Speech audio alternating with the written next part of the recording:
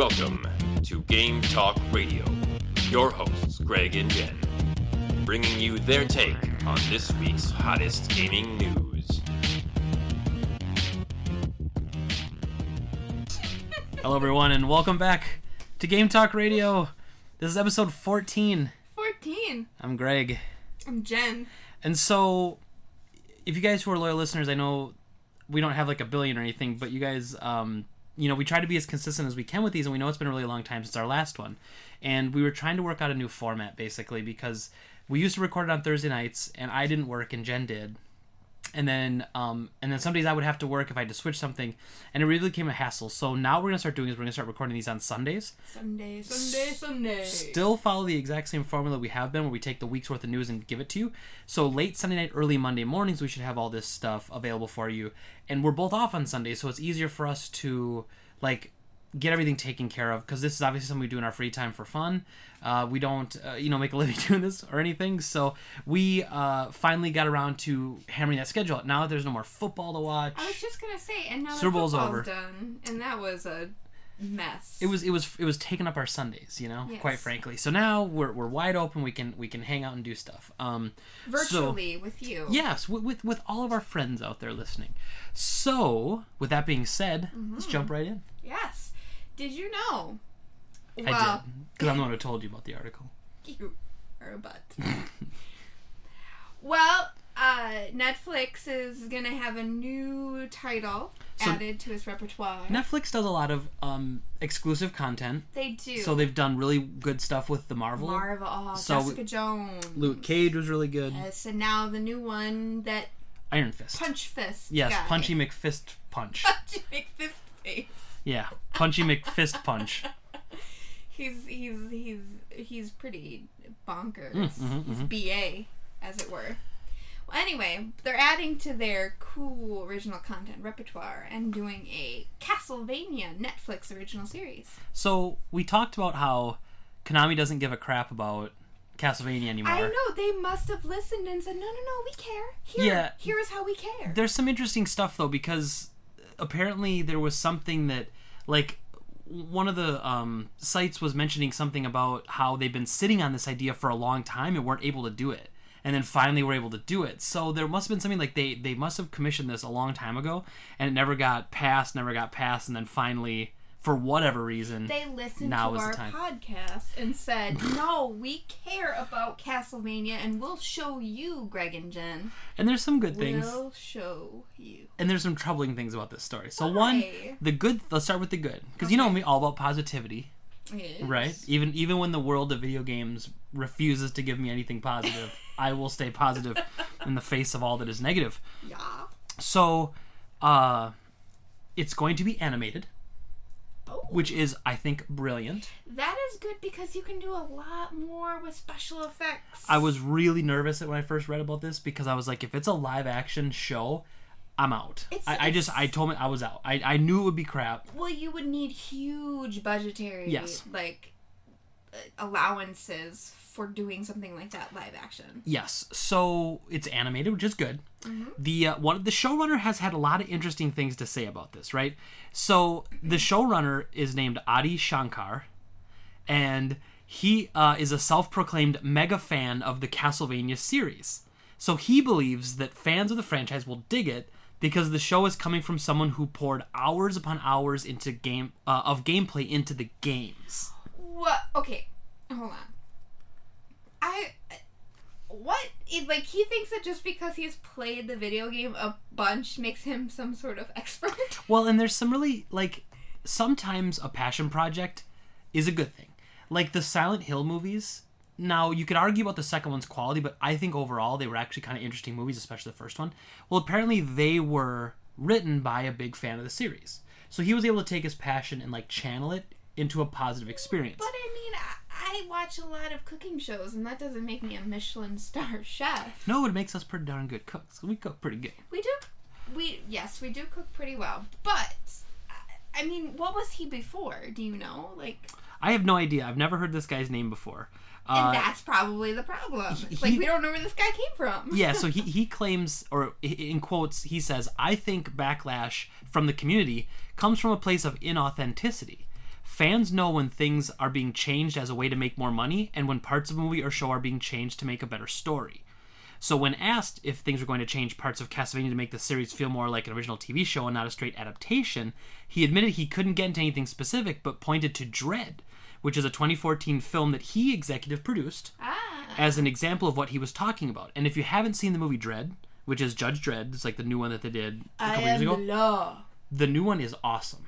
Carl Urban was Dredd, and it was awesome. And so, like, I would love to see a Dredd Netflix series. I'd love to see another Dredd movie, because it was just really well done. It stayed very true to source material. It was very dark and gritty. He never takes his helmet off, you know? And, like, it was just, like, there was a lot of, like, really interesting stuff that the character wouldn't do. So Carl Urban, like, it wasn't about, you know, like, when Stallone did it, and as much as it's a guilty pleasure of mine, I like that movie, too. That's the only part I know about that movie was when he said, okay, let me set this up. Okay. Because several years ago, when they had it, like, running repeatedly on cable or whatever, they would play this promo where they would show a clip of a behind-the-scenes interview with Sylvester Stallone, and this is the only part that I remember, is like, where he says, "I am the law."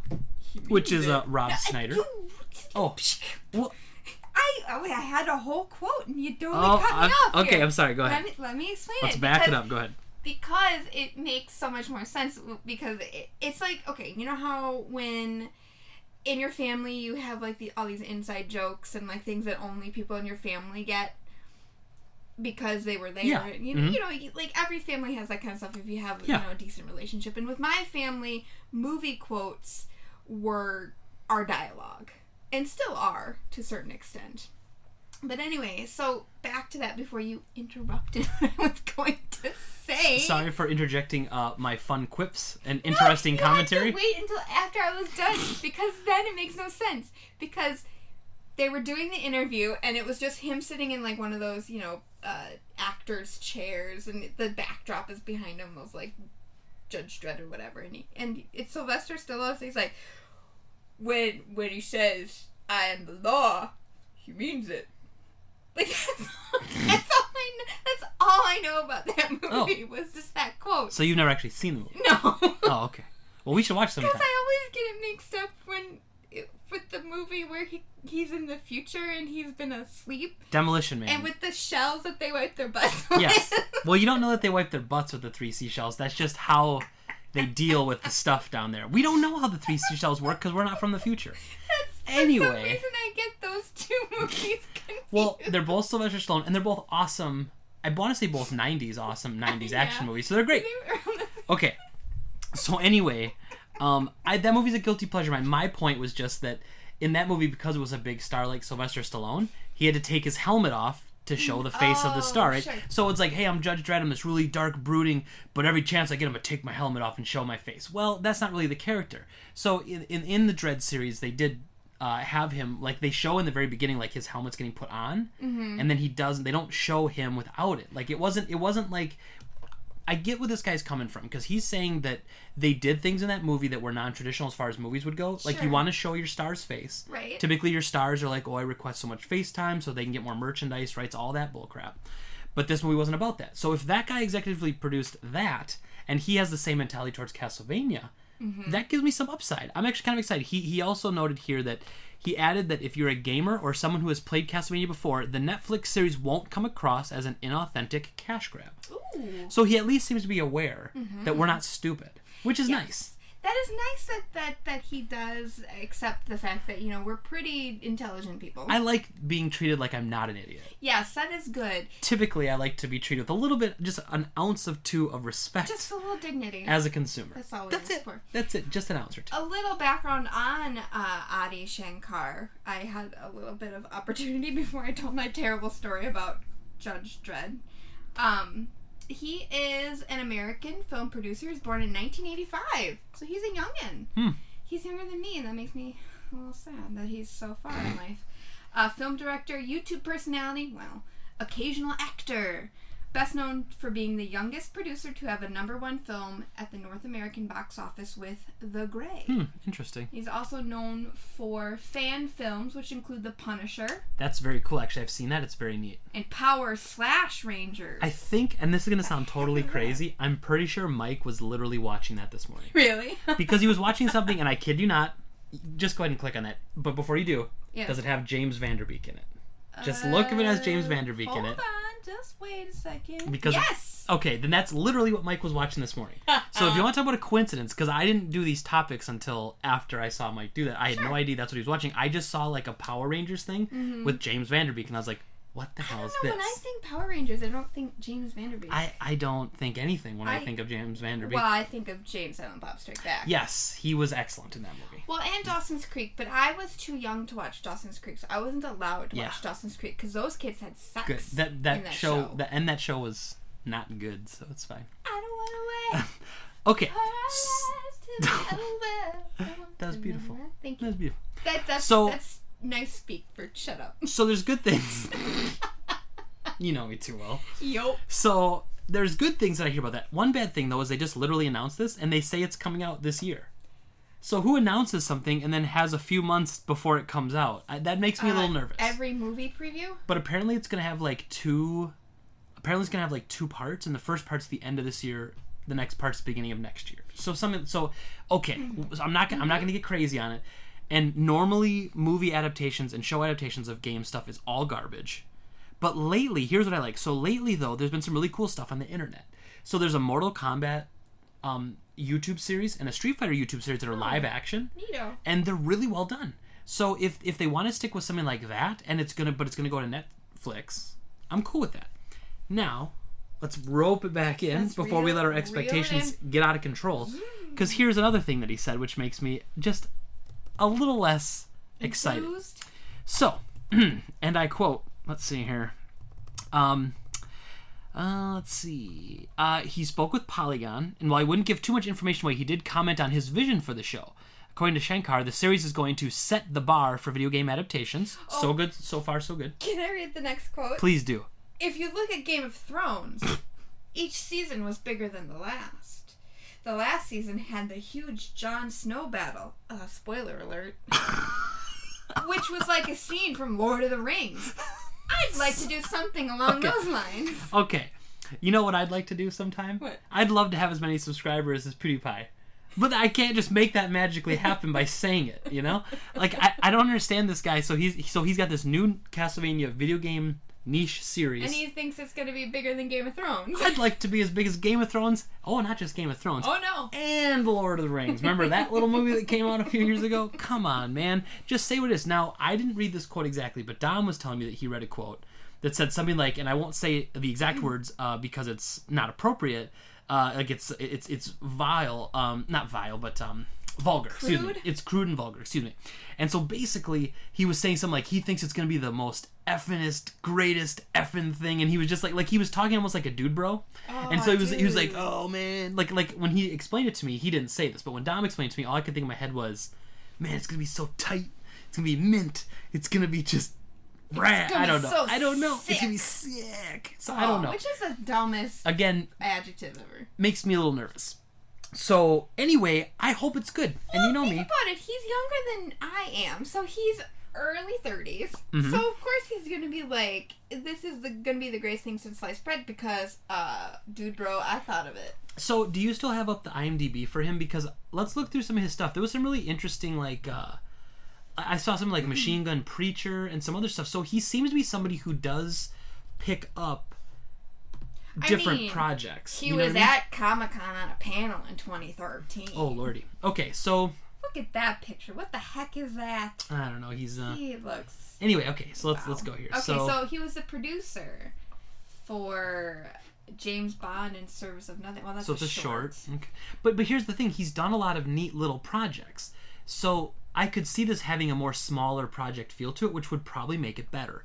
You know, if you've got Paramount pumping billions of dollars into advertising, the movie's going to suffer because they're trying to make it, well, and like we said before, broadly available to everybody. Because it's going to be animated, like we both agree, the production quality of anime doesn't have to be stellar. In fact, we both appreciate the hand-drawn aspect. I doubt that this is going to be hand-drawn. It might.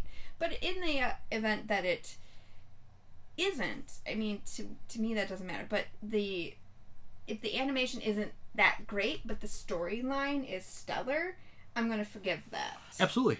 Because to me, I actually really enjoy anime and animation in general, and even if it's not like the best animation I've ever seen in my entire life, the storyline will make up for it. Exactly. And something like this, I don't know much about the Castlevania storyline other than playing Belmont's Revenge on the Game Boy. Yeah, I mean, the basis... I don't know who Belmont is. The basis, I would say, is... So the basics is the Belmont clan has been, like, cursed, essentially, to be the family that must always defeat Dracula. Oh. So in Castlevania 1 and 2, you play Simon Belmont.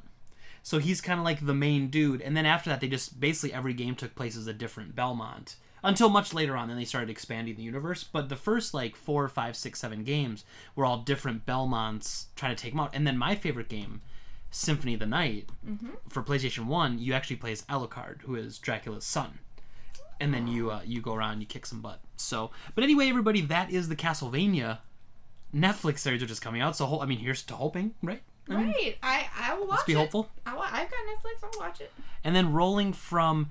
a maybe good, maybe bad story in the Castlevania series, we go to an all-awful story in the world of gaming. This tugs at your heartstrings. So earlier this week, a little Wellington hospital called Wellington Hospital that was located in New Zealand, I believe, met with a dastardly deed, meaning I can't even think of a word strong enough. Some jerk decided to steal the PlayStation 4 from the children's cancer ward of that hospital. I mean, how terrible. Now, the thing was bolted down to one of those things that holds, like, the TVs, they wheel it around. Like, some little 9-year-old kid with an inoperable brain tumor plays Minecraft on PlayStation 4 and can't because some jerk decided to steal the PlayStation 4. Someone stole a PlayStation 4 that a terminally ill child was playing in a hospital. Yup. So, I don't know if that guy's going for, like, the quickest trip to hell ward. I know. But, like, that feels very high on that list for me. How do you steal from sick kids? I mean, now, realistically, we don't know the motives. Quite possibly he just stole it because he knew it was worth money. He maybe didn't know. Well, no, he probably knew it was from a children's hospital. So he stole it from a children's hospital. I don't know. I don't know why I'm trying to give this guy the benefit of the doubt. This guy is a piece of garbage. This is like a terrible or human girl. being. Guy or girl. We don't know it was a guy. We don't want to assume. Yeah. Yeah. What a horrible story. So that's. I mean, I don't. What do you say, man? It's like a terminally ill kid, man. He just gets so much joy and happiness from playing Minecraft, and he's in tears because someone stole the PlayStation 4 from a children's hospital. Building his little Minecraft plant.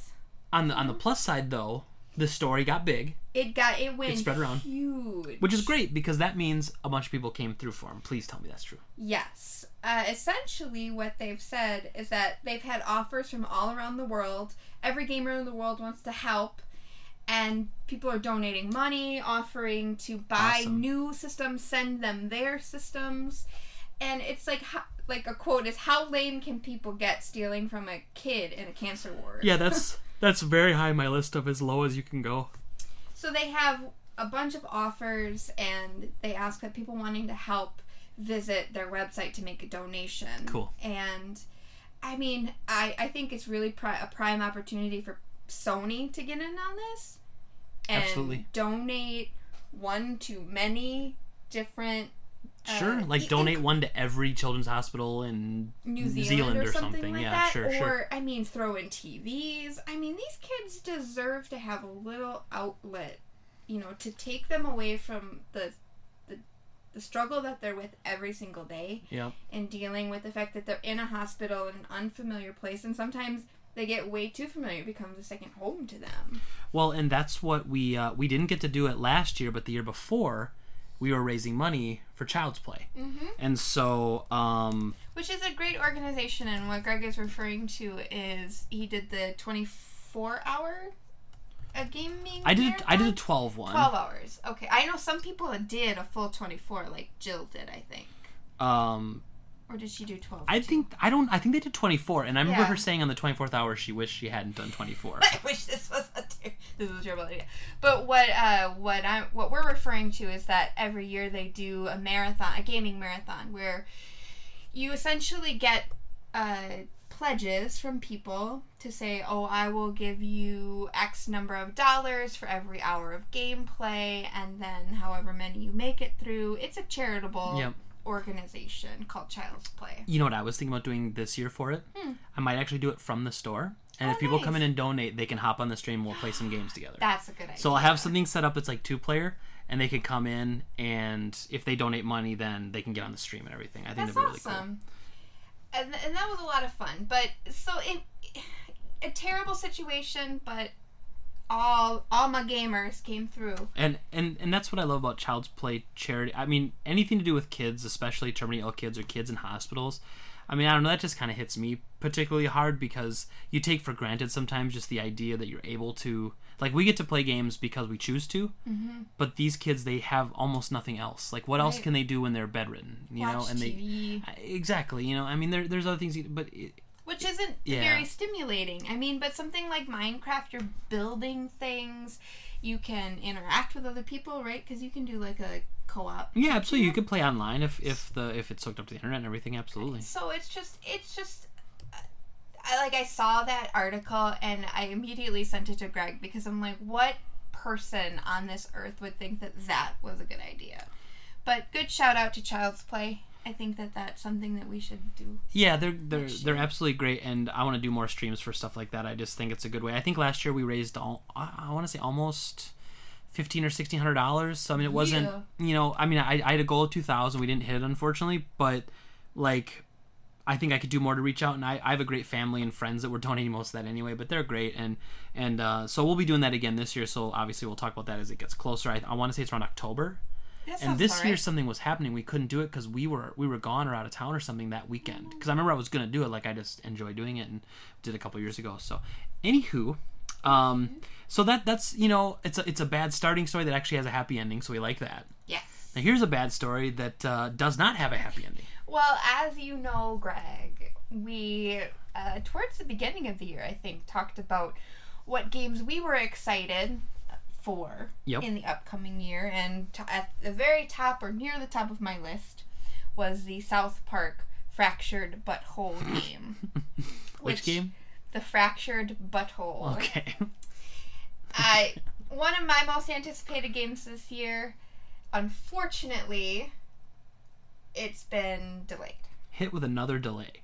So it was originally scheduled for December, and it got pushed to Q1 2017, and it was on a date, I think like March 22nd or something. It was supposed to come out somewhere in March. And then now it's only been delayed. Now, if you remember, the original South Park was actually delayed from 2012 to 2014. So the original one got delayed a couple years. Know that. The company that makes it, they're very known for delaying stuff. It just happens all the time with the games they make. Plus, they've been kickstarting a lot of new projects. It's Obsidian is the name of the company, and so I just wonder if they just got a little behind. But it doesn't surprise me because they also work very closely with Matt Stone and Trey Parker, so they might have to work around their schedules a little bit too. Well, maybe they needed to have some dialogue meetings and they couldn't get them in for weeks. You never know what the reason could be. Almost all of the dialogue are those two.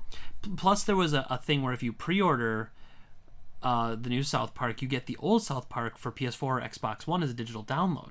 So that's not originally offered on those systems, so it's possible there was a delay in that too. Like, there's a million things that could have gone wrong, but just unfortunately, one of my most anticipated games of the year is the new South Park, and unfortunately got delayed. They're saying that it's anywhere from April 17 to March 2018. It's basically months. Yeah, it's weird because they're just saying it's in Ubisoft's next fiscal year. Now, I'd be very surprised if it doesn't make the holiday season. If it doesn't make, like, September or October release, I'd be very surprised. But, I think they're just giving themselves enough time to figure it out. And I'm not a fan. Obviously, I don't like it when good games get delayed. But it's obviously getting delayed for a reason. Right. And it's better to get it delayed than get it buggy and not working properly. So. And that's what I was going to say, too. I would much rather have a well play-tested game out on the market than something I'm going to have to download 8,000 different, day one patches. Because, working where I work, when I used to do software quality assurance, it's one of those decisions you have to make of, do we want to release something that we know we're going to have problems with, or do we want to hold off and make sure it's right the first time?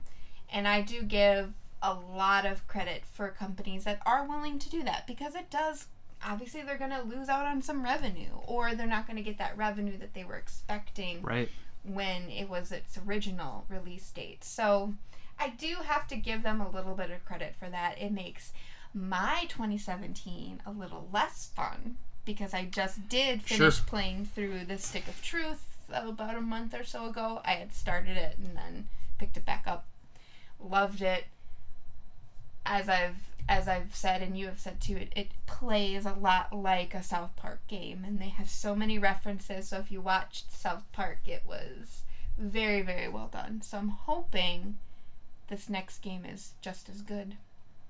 Yeah, hopefully. We'll see. I think it will be. I mean, I was actually okay with the push a little bit, because there's a lot of stuff that came out recently. Like, I just finished Resident Evil 7, and I'm on to Nioh for the PS4, and For Honor's coming out. The Berserk Band of the Hawk game is coming out. So there's a lot of stuff that's coming out. There's a lot of good stuff that's coming out. There was coming out. Mass Effect's coming out. What so will I play? Well, you got to finish Uncharted 4, and then you got to move to Last of Us. That's true. I do have to play through Last of Us. You're running the whole Naughty Dog gauntlet. I am loving it, and when I stopped by the store on Friday, I talked to Dom, and I said, don't tell anybody, but I have an idea for a different Uncharted game, and he said he thought it was pretty good. Or him and Dave thought it was a really good idea. That's one you mentioned to me before, right? Yes. Yeah, and I'm agree. not mentioning it here because... You don't want anyone stealing your ideas. Considering how many things have come to light since we started this podcast, people are listening. All the shady characters that are just listening to this, waiting to hear all of our money-making ideas. They listened to us when we talked about so many things. If you just listen to some of our older episodes, we were right. It's almost like we're fortune tellers, quite honestly. I mean, we're spitting some knowledge, and then all of a sudden things happen. Truth. We're movers and shakers, as they say. Yes. So, anyway. Anywho, so South Park, great game, got delayed. Okay, moving on. So, indie developers aren't happy with the Steam Greenlight replacement. Now, so Valve, you had to explain this to me, because I wasn't, I knew that Greenlight existed. Mm-hmm. And I thought it made a lot of sense. You have almost a gauntlet style sort of thing where people vote to get it to the market. It was called Steam Greenlight, and it was a system that allowed the customers to vote on small scale and fledgling projects in favor of a more streamlined system, which is what they want to replace it with. So the idea is that in Greenlight, you could submit your game, and then the community, if they thought it was good or thought it looked good, they could vote to get your game onto Steam. Yeah. Now, there was, of course, issues with that, too, because you'd have some people who were doing, Facebook and Kickstarter campaigns and being like, hey, if you give us an upvote, we'll give you a free copy of the game when it comes out. There was some shady stuff there going on, too. Okay. Like some of those people we've talked about in other podcasts, where, like the ones who were suing their customers for bad reviews. Those are the type of companies that were doing stuff like that. But to their credit, they did get poop in the mail. They did. Oh, and I think that's just bad form. So this spring, they're going to ditch the Greenlight system altogether for a system called Steam Direct.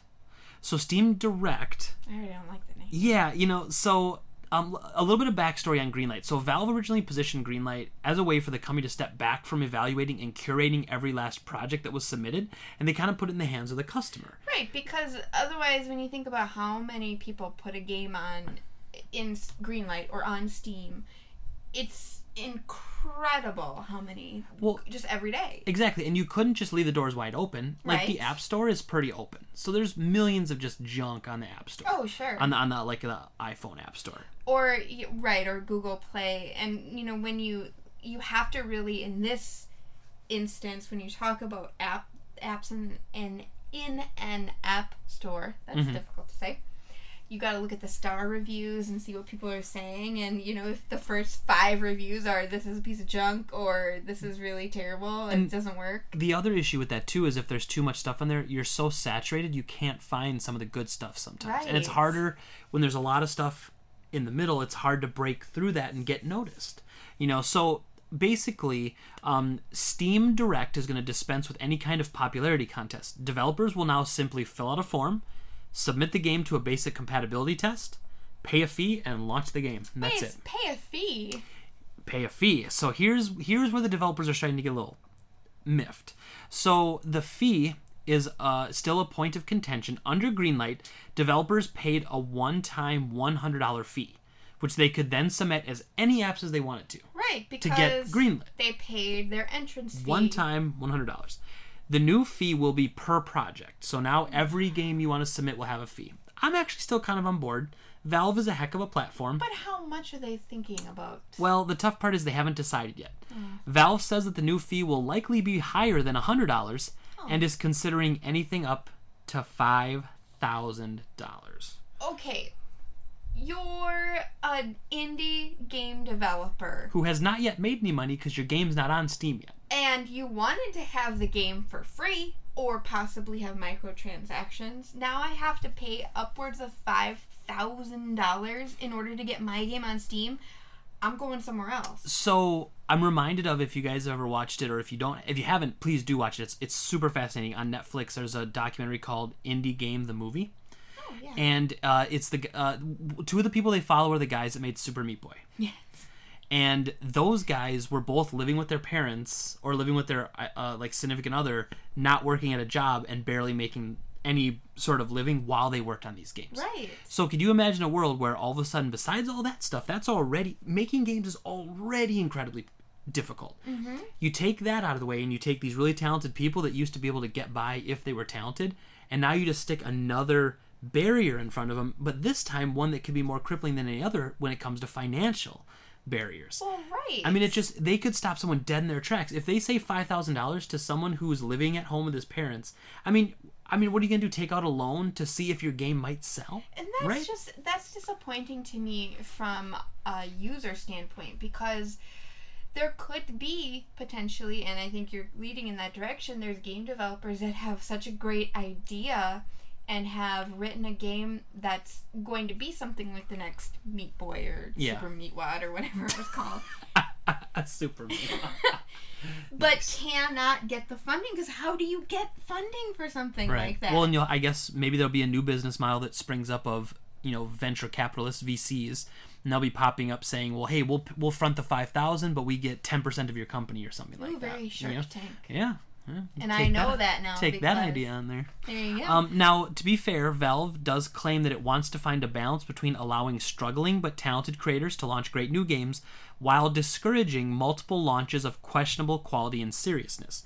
However, if all you have to do is fill out a form and then pay a fee, isn't that going to make more multiple launches of questionable quality games? Because now, say you have okay, take this instance. So say you've got a company kind of like Digital Homicide. We talked about them a couple times, right?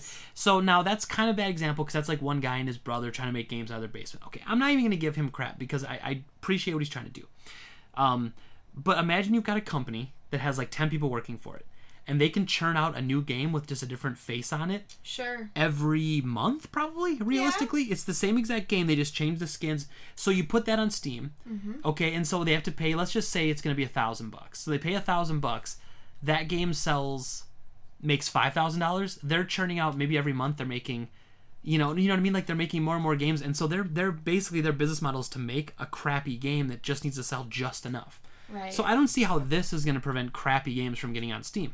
I mean, I guess right now with the Steam Greenlight, if a game's crappy, it won't get greenlit. So it won't get past us, the consumer. And here's this guy, Dave Lang. Whoa, Iron Galaxy. I don't know who this is. I'm just saying it with disdain because of what Iron he Galaxy actually said. a developing company, yeah. Well, this is what he tweeted. Of all the barriers to entry on all the meaningful gaming platforms, Greenlight was by far the stupidest. Unpopular opinion. If you don't have money, be it $200 or $5,000 or whatever dollars, the odds of your game being a financial success is almost 0. Wow, okay. Now that's just rude. I mean, but again, I go back to that story about the Sewer Meat Boy guys. They didn't have excuse my language, a pot to piss in. And so the odds of their game being a financial success, I mean, he's basically saying that if you don't have some... I mean, I kind of get what he's saying. He's not saying that if you don't have money that your game's not good. He's saying that if you don't have any money, you can't launch it, you can't put advertising in, you can't boost it. But he's really misguided there, and he's coming from somebody like...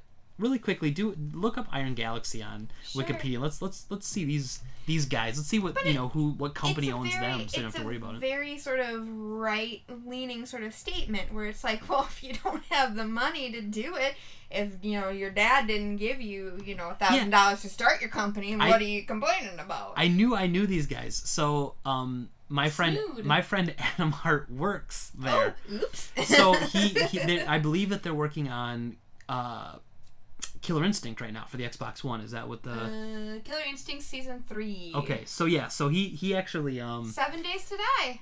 Yeah, I don't know what they're working on. They must have done the port for PlayStation 4 version of that. Okay, interesting. In any case, that's a pretty tough statement from but it's obviously someone who's done it and he's been in the business, so you got to kind of take what they say a little bit.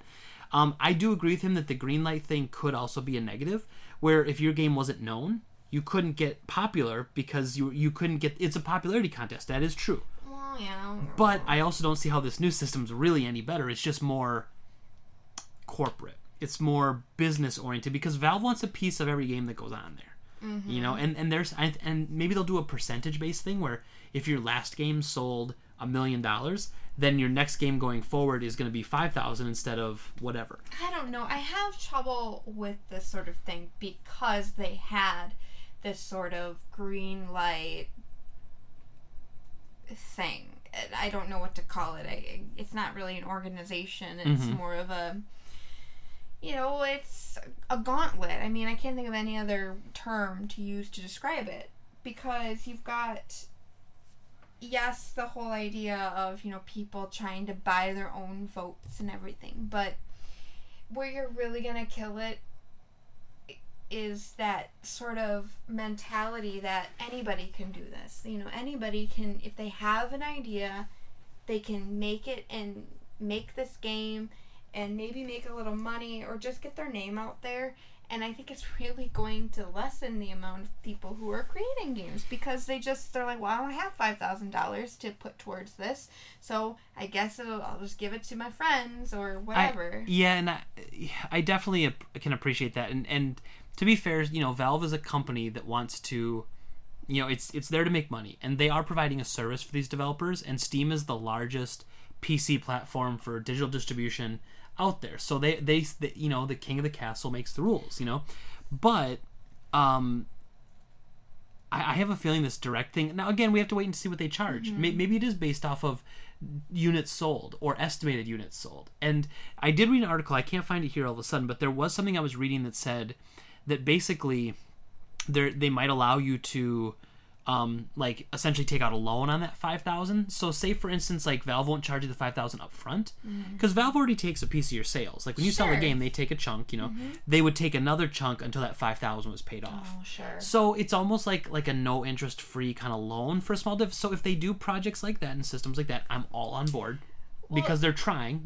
If they, I'm gonna call it right now. If they do something completely ridiculous, like $5,000 for each game that you want to launch on their platform, there is going to be a new platform that's gonna pop up that's gonna make it free.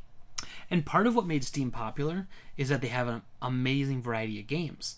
Once you start shutting out some of the smaller devs and stuff, like you said, what if they find a new platform? Yeah. And actually there are some popping up, like GOG.com is... Good old games. Yep.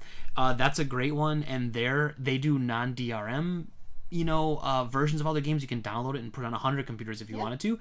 Like, they're non-abrasive at all. And so it'd be interesting to see if they're able to pick up, no pun intended, Steam. Hey. If they're able to pick up some momentum based on Valve's kind of failing policies. Interesting. I just don't think it's gonna help those struggling developers from creating really good games. I think it's going to really hinder that. And it's not risky to Valve at all, because what do they care? They make money on every single sale with doing very little work, except hosting that game.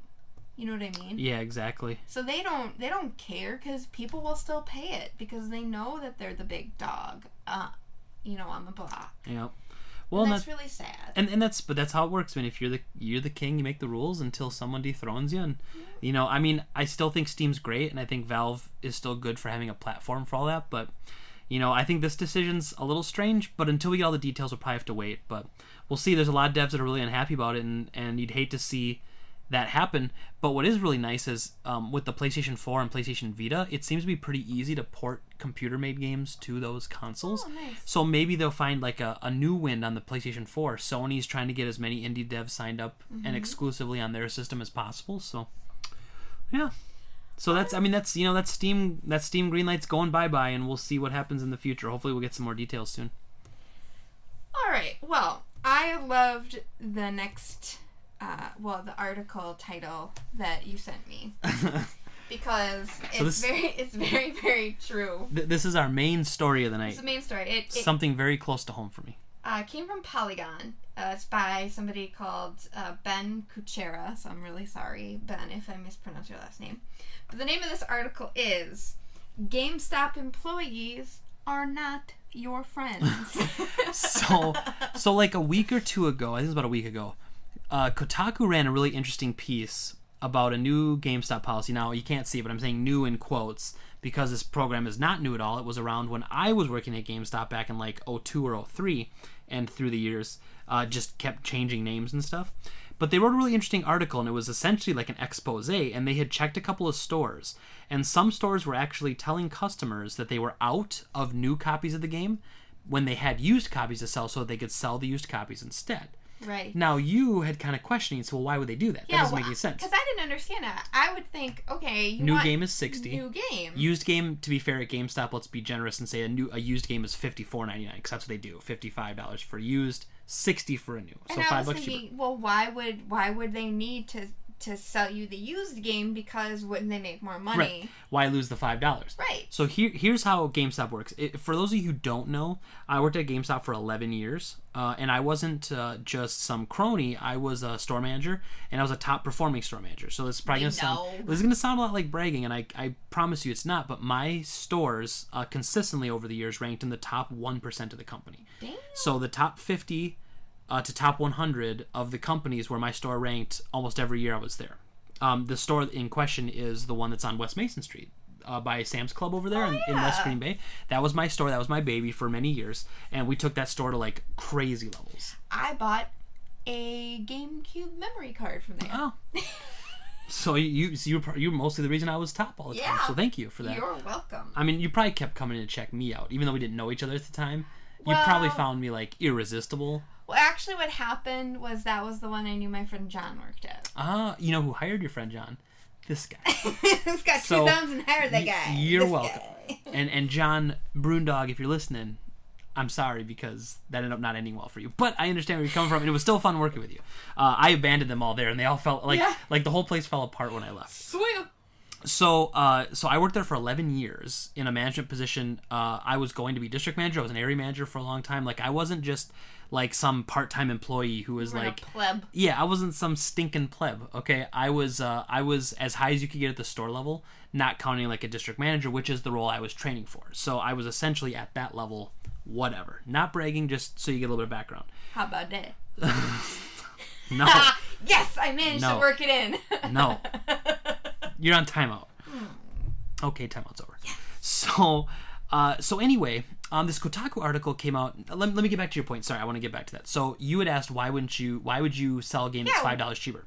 So the way this works, GameStop on new games makes very little profit margin. Okay. So when they buy a new game from, let's say they buy a new copy of Resident Evil from Capcom. Mm-hmm. So they pay the publisher, Capcom, about $47 to $52 per game that they sell at $60. So they only make like $15 or something? They barely make any money on new games. Okay.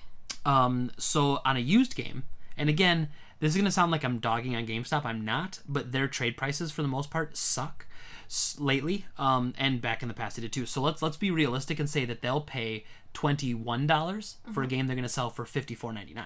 Oh. So they make $34 on a used game or $12 on a brand new game that's more expensive. Crazy, right? So not a big deal. I mean, honestly, I don't blame GameStop for that because the margin on new games is crap. If they didn't sell used games, GameStop would not exist because there's no money in new games. Okay. Which is a funny catch-22 because if GameStop wasn't around, the big companies wouldn't sell as many copies of their games. Right. So it's this really weird kind of... And I have to give a shout out to him because the dude, he's funny, but he hit this one right in the head.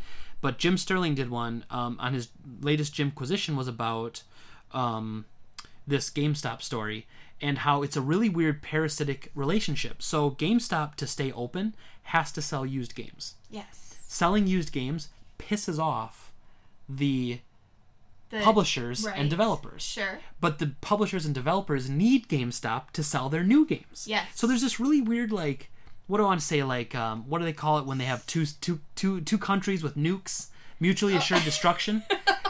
They know, like, they both have their finger on the nuke, but they know if the first person who presses it, the other person's going to press it, and they both get wiped out, right? Right, yeah. So there's this really weird kind of... It's almost like a symbiotic relationship, yeah. But parasitic is only a one-way street, but symbiotic would be the two-way. Like, parasitically symbiotic, because they're both leeching off of each other. Wouldn't that be symbiotic, though? But are they both, like, typically in a symbiotic relationship, like, it's collective together? Anyway, I'm not going to open the science book, nerds. But hey, I'm going to look it up, and I typed symbiotic, which is not right. Nice. Hey, Google found it anyway. Involving interaction between two different organisms living in close physical association. So it doesn't mean necessarily that it's mutual. It just means that they live in a close physical... Okay. There was a character... Oh, shoot. I'm going to get schooled. There was a character on a Star Trek series that had a symbiotic... It was Deep Space Nine. Okay. And she was the one that had all the, like... Did you ever watch Deep Space Nine? Okay, sorry, never mind. It's not important if you haven't watched the show, but basically she had a symbiotic relationship with this creature. Mm-hmm. Or she was... No, it was a symbiotic relationship. She took over the body. So she was, like, her body... Like, the thing that lived inside her would just move to a new host. Okay. And so there was a... Like, she had a... She was friends with one of the other characters in her previous life, and so he called her by that other name, and it was all really weird because I think in her other life she was in a man's body. Okay. That's gonna drive me crazy now that I can't remember what it is. Anyway, sorry. Symbiotic relationship with games. Yeah. So basically then, so getting back to the circle of life. So the idea is, and this is a marketing term, but bear with me, everybody. I won't bore you with the details. I had never heard circle of life. So here's the circle of life. So there's GameStop has an idea of their business model that if you do certain things, it keeps the business going. So for instance, they sell subscriptions to Game Informer magazine, which they track. One thing a lot of people don't realize is that GameStop tracks everything. So you compete against every other store in the company, and you keep every day and every week you're ranked against everybody else. So when I said I was top 1% of the company, that was based on rankings that came out like company wide. Like you get an email and you'd have a conference call every single Monday to go over your rankings from the previous week. It was crazy. Now, me personally, I'm a very competitive person. I actually kind of dug it. It pushed me to be better because I wanted to be the best. See, I would hate that because that's super high stress. Super high stress, and the problem is they don't compensate on the flip side. There's no spiffs. There's no commission-based sales, anything like that. Like, it's just not getting fired is your spiff. Spiff's what you call, like, a tacked-on bonus. Like, say you sold something, you get $1 for every one you sell. That's a spiff. Someone will call that a spiff. It's just a whatever. It doesn't matter. Heard that. Yeah, it's like a marketing term. It doesn't matter. So, anyway... So they sell subscriptions to Game Informer. They pre-order new games. Yes. They sell used games, right? And then they take trade-ins. That's the four... Well, they got... When I was a manager, they also called them the 4 pillars. Basically, the same garbage mentality was just reworded 1,000 times over because some new young guy thought he was smart in Chicago and was like, hey, I got a new system called the 4 pillars. It's the exact same system. So anyway, the cycle life is basically that you want to pre-order new games. If you pre-order new games, people will trade in games to you to get those new games. They want to sell their old games to get new games. What's the difference between selling your game and trading in a game? Well, it's basically the same thing. Oh. trading, I mean, you could argue that trading in means you're taking credit towards something else. Selling means you're taking cash. It's in this instance, it just means the same thing. Okay, all right. So you trade in your games. Then people will want to buy your used games because you have a lot of used games because you've been buying a lot from the customers. Okay. Then you can sell them the subscription to Game Informer because you get a discount card with that for 10% off used games. So the more used you sell, the more chances you have to sell your discount card with your magazines. True. And then Game Informer magazine comes with details on all the new games coming out. So then that will bring people more to pre-order as they learn more about new games. That's the cycle of life, which again then is meant to be ongoing. Like once you get someone into the cycle, you essentially get them as a customer for life because they're, and I don't want to say in a bad way, it's not like they're trapped, it's just you've basically got a customer who's taking advantage of all your processes and they're loyal to you because of the things you do. Right, because I've gotten Game Informer magazine, I know what the new games are that are on the market and all the reviews for those games. So I go into the store with the intent of buying that new game, and at the same time I sell a used game and buy the new game. And maybe pre-order another new game that's coming out. Okay. So now getting to the story, so Kotaku, whoever went in, I don't know if he had multiple instances from multiple people sending him stories. They could have just talked to you. They could have talked to me, but now this is something, so basically what was happening was the employees, because now they're focusing so heavily on used, that if you think about this, right, so they have to get a certain percentage of used as part of their total sales for the day. Right. It says in this article that if a store's quota for used game sales is 30% and the store sells $1,000 worth of merchandise, GameStop expects at least 300 of that merchandise to be pre-owned. Right. So then imagine if someone brings up a $60 new game and you flip that and turn it into a used one, you just turned that entire sale into a used merchandise sale, which is going to make you look better on the numbers. Right. So somebody comes up with a new copy of Resident Evil 7. Yep. Right. For $60. Yep. And they're like, hey, actually we just got a used copy of this for $5 cheaper. Yep. Do you want to buy the used one instead? And they'll say, sure, I'll save $5. I'll save $5. Because people want to save $5, and so they do. And then you go from having, because it is basically a double flip, because you went from having 60 new and 0 used to 55 used and 0 new. Mm-hmm. So then it's basically 100%. If that was your first sale of the day, that's 100% used. Or 0% used, depending on how the sale goes. Right. And that's so now the problem though, because that's not a big deal. That's if you ask somebody, hey, do you want to save $5? We have a used copy. That's how we used to do it. Like that's how we were trained to do it. That seems like a better experience. You recommended it to the customer. Yeah. Now I even felt a little guilty back then because I did feel like, hey, we're taking money out of the publisher's developers' hands because someone's coming up with a new game and you look at it and go, hey, you want to save $5? I got a used one, and they're saying sure. And so you just literally took that money right out of the publisher sale and you gave it back. But GameStop has already purchased those games. Yes, but a lot of those contracts have sales clauses that if they don't sell within a certain amount of time, they can return them. There's recalls and stuff that GameStop would do often. So it depends on the publisher. Big publishers like EA and Activision, they can't pull that stuff with. Sure. But they can do it with smaller ones and basically say like, hey, we'll buy as a company, we'll buy 30,000, but if we don't sell at least 15,000, we get a full refund on the other 15,000. So they will work out contracts like that. So then, basically, what was happening then, the whole part of this article was people were going into GameStop, and then so GameStop and associates were saying, oh, I don't have Resident Evil 7 new. I only have it used. And so someone would go, oh, okay, I'll buy a used one then. But why wouldn't somebody just see it on the shelf? Well, someone might grab it off the shelf and bring it up and say, oh, I just sold my last copy. This is just a display box. But I do have a used one.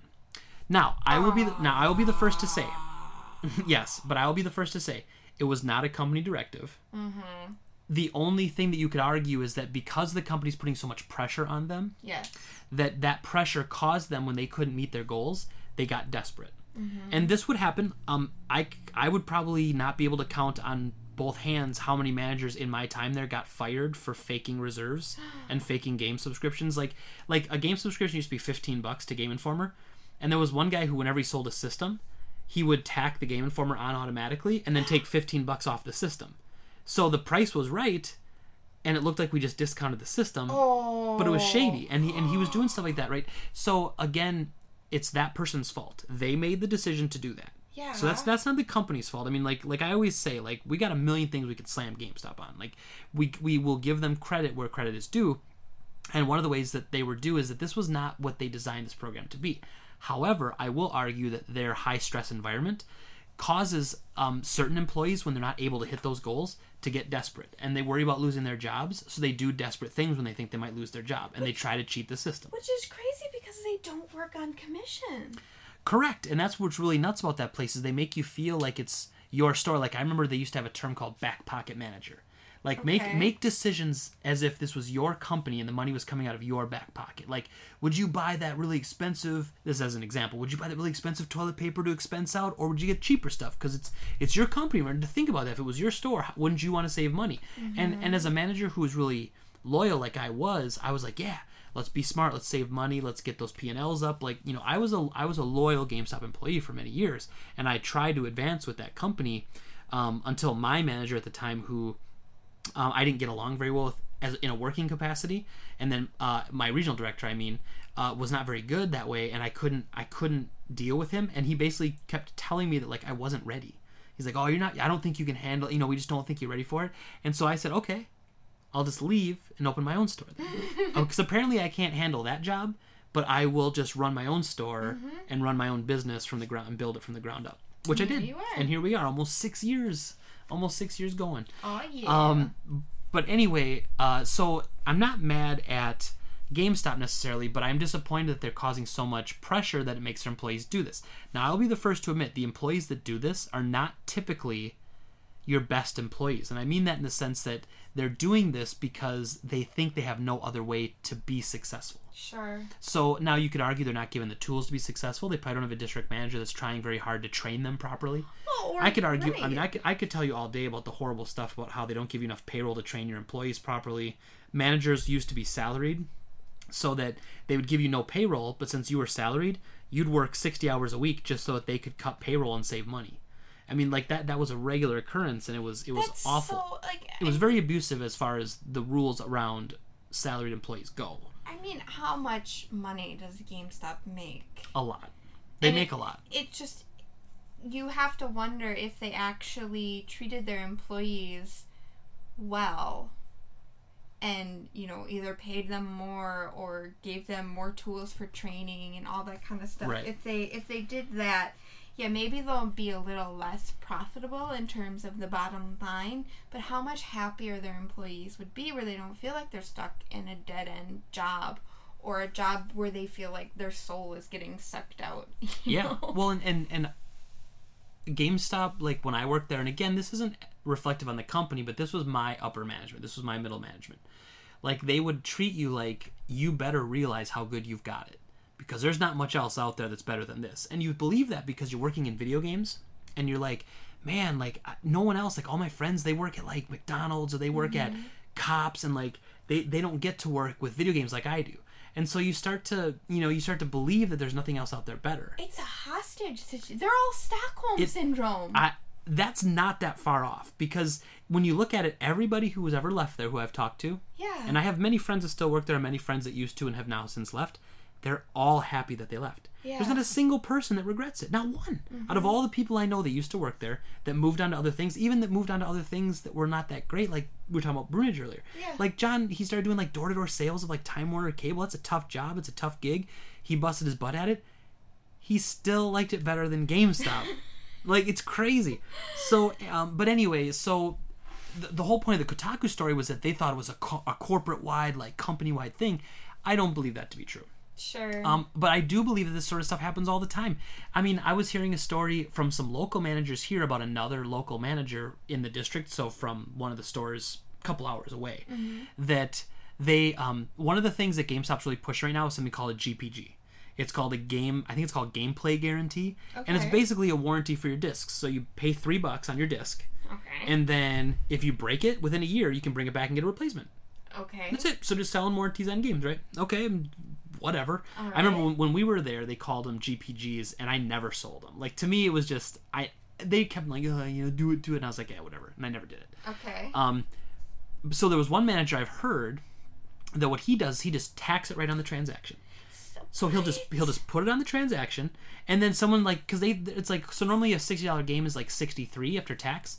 It'll be like $66, and what he'll do is he'll be like, oh, and hey, just so you know, I threw on that guarantee for you.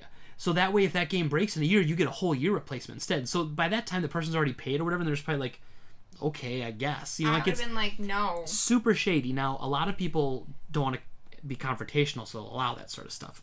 But like me, I'd be like, no, actually return that. I don't want that crap, and don't try to auto sell me that again. Right. That would actually turn me into a never again customer. Like I would just never again go back in. At least at that store, for sure. But it was funny because it's funny you say that, because I was tweeting this out. These parts of the story, basically the same thing I'm telling you guys now. I was tweeting it out last week,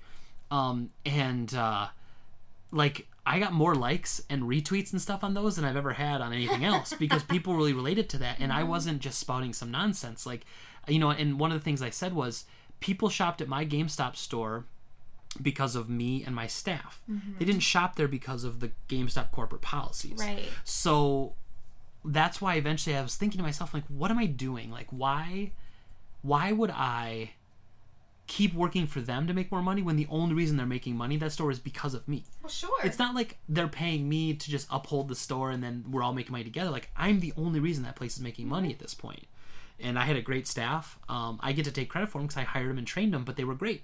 And so us together were working really hard so that some corporation, some stockholder made extra money. And so, you know, that's why I ended up leaving. And I've never been happier. Obviously, it was the best decision I could have made, and I'm very happy about that. But this story was really interesting because it actually, when this story broke, I want to say he's the CEO of GameStop. It's Tony Bartel, and he actually sent a memo to stores after this article broke. That's how big this was. Wow. So, like, the CEO of the company to be like, oh, hey, everybody at GameStop, look, let's, you know, we don't agree with this sort of thing. You shouldn't be doing this sort of thing. We all know we take good care of our customers. I'm so proud of you for taking good care of our customers. It just seemed really, I didn't like it because it basically he didn't take any blame for that amount of pressure he puts on people. And you know, and it just sucks because, like, another one of the Kotaku articles was, you know, basically talking about how there's GameStop employees who are scared for their jobs. So, for instance, here's one guy. So he goes, your source was absolutely right when they talked about lying to guests. None of us like to do it, but we're all scared for our jobs. I worked 2 jobs myself until I became an assistant store manager, just because I didn't get paid enough to support my family. And then shortly after I received my promotion and quit my other job, they roll out the circle of life and effectively tell us we're used car salesmen now, a term which leadership previously used as a negative to describe attempting to sell a guest something they don't want or need. I don't want this to sound like a sob story, but my situation is the norm. I have employees who work at GameStop full-time, and every time they sell a new console, or a day like January 24th rolls around, where you have multiple new titles releasing at the same time, they all get extremely nervous about whether or not they're going to hit their numbers. The worst part is the fact that all of my staff wants to do right by the guests. And we all try to do our... Oh, sorry, I lost it here. We try to do right by the guests... And I scrolled through, guys. I'm sorry about that. They want to do right by the guests, and we all try to do that as much as possible. But when we're faced with either losing our jobs or selling a product that the guest doesn't want, 9 times out of 10 we'll sell something that the other than what the guest wants. That's really sad to me. That is really sad. Because I know there's a lot of GameStop hate out there, and some of it's totally valid. But there's other... Like, you don't want to see a company like that go away. They're like the biggest retailer of video games around. We want we want them to be successful. We want the people working there to get paid well and have jobs. Like, we don't want a company to go out of business that employs 20 to 50,000 people. I mean, like, that's bad. You know, we're not jerks. But when you see stuff like this, and here's what's funny about this, Jen, this hasn't changed. This is how it was in 2002. This is how it was in 2004, 2006. Like, when I was working there, this is how it was. I was fine because I had a great staff and I loved the competition, so I rose to that challenge. I loved it. But I would probably say I was the one maybe of 2 or 3 managers in the entire district that felt that way.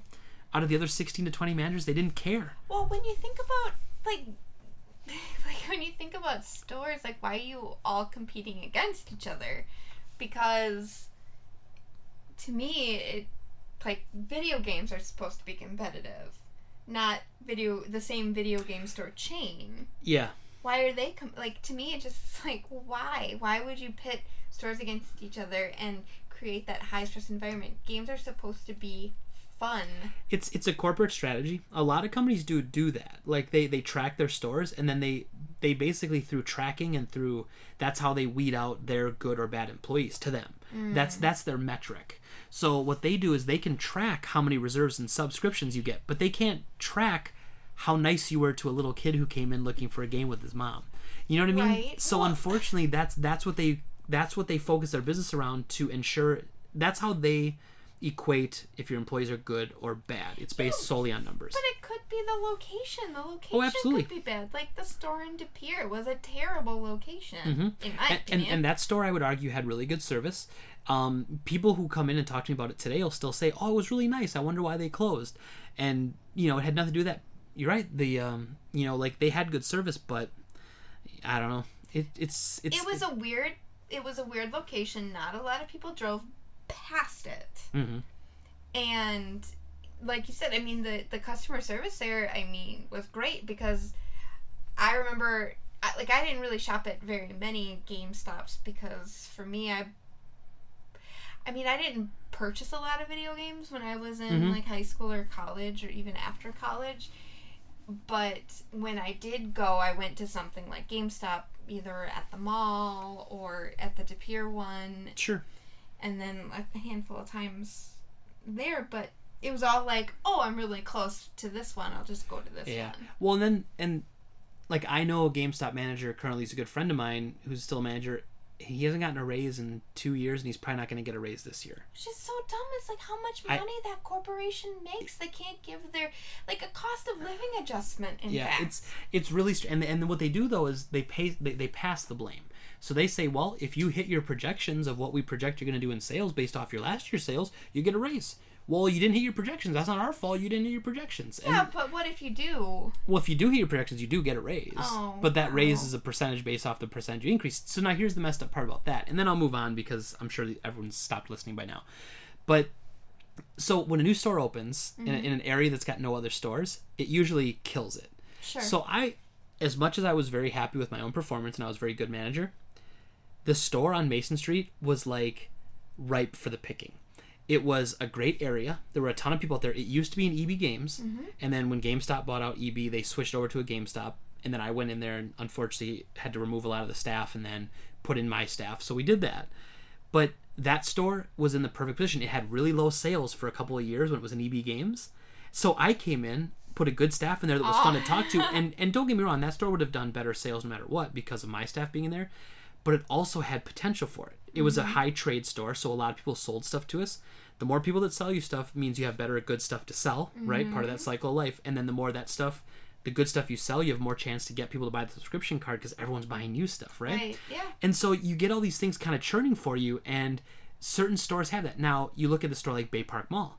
People don't like to take trades to a mall because they have to take a bag of stuff into the mall. Cart it all the way across, and it's in the middle of the mall. They don't get trades the same way. It's a different type of system, and it's a different type of environment there. So how can that mall be compared to another store that are totally different areas, different customer bases even? So it's this whole thing, and it's what they've chosen as their method. It's part of the reason I left. I think it's the reason why a lot of people leave, and it's people ask me all the time if they should get a job there, and I always say, this is what I'll end with. I always say, it's a great place to work while you figure out what you really want to do with life. If you want to be a lifer there, you can. There's nothing wrong with it. I have friends that are still managers there, and they might work there for the next 20 years, and they'll be content. Sure. They can deal with the stress.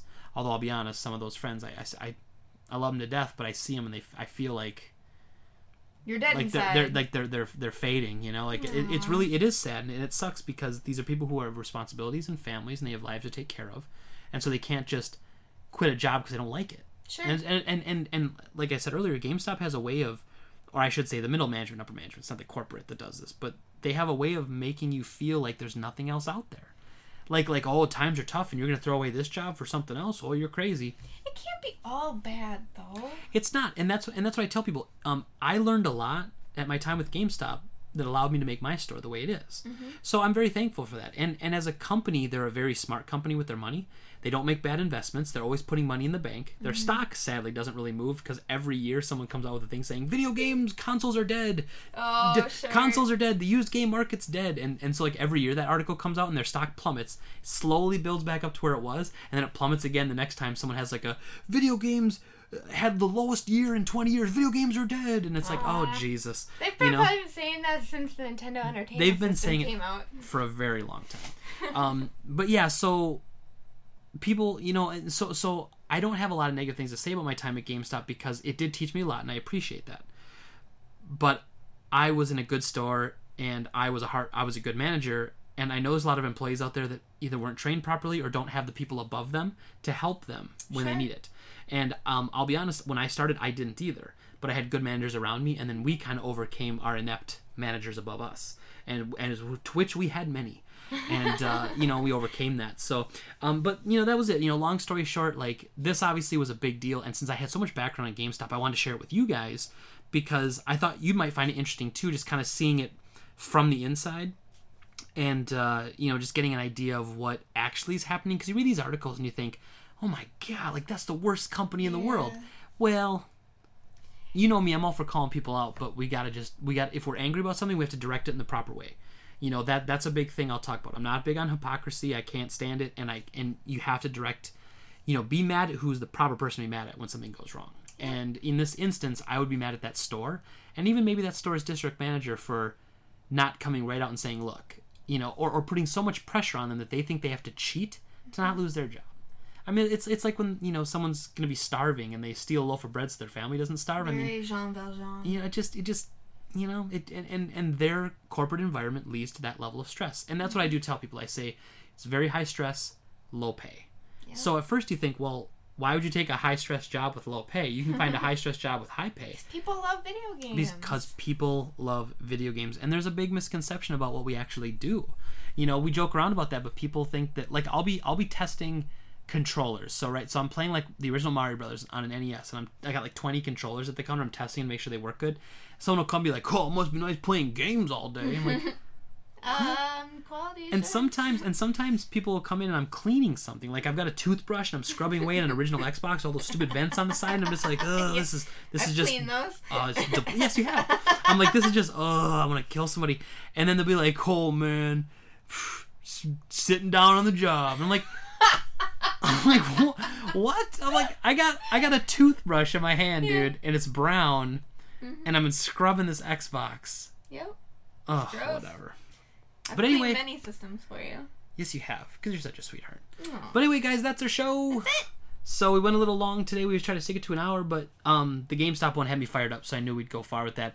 And again, if you guys are still listening, I really do appreciate you putting up with our bit of a hiatus. We really were trying to figure it out, and we wanted to make sure, because we love doing it, but it is obviously not our first priority. So we have other things happening, and sometimes this gets pushed aside.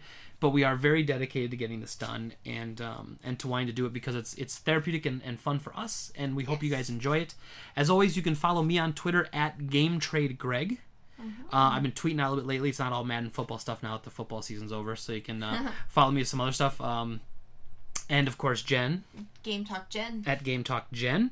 And you can always send us messages through the Facebook page for Game Trade or the Game Talk Radio, or you can just email the Game Trade LLC@gmail.com with your questions. GameTalkGen@gmail.com. Or that one, and we'll answer questions on the air and stuff. So once again, appreciate you guys as always. Thank you very much for listening, and have a good day. Bye. Bye. Bye.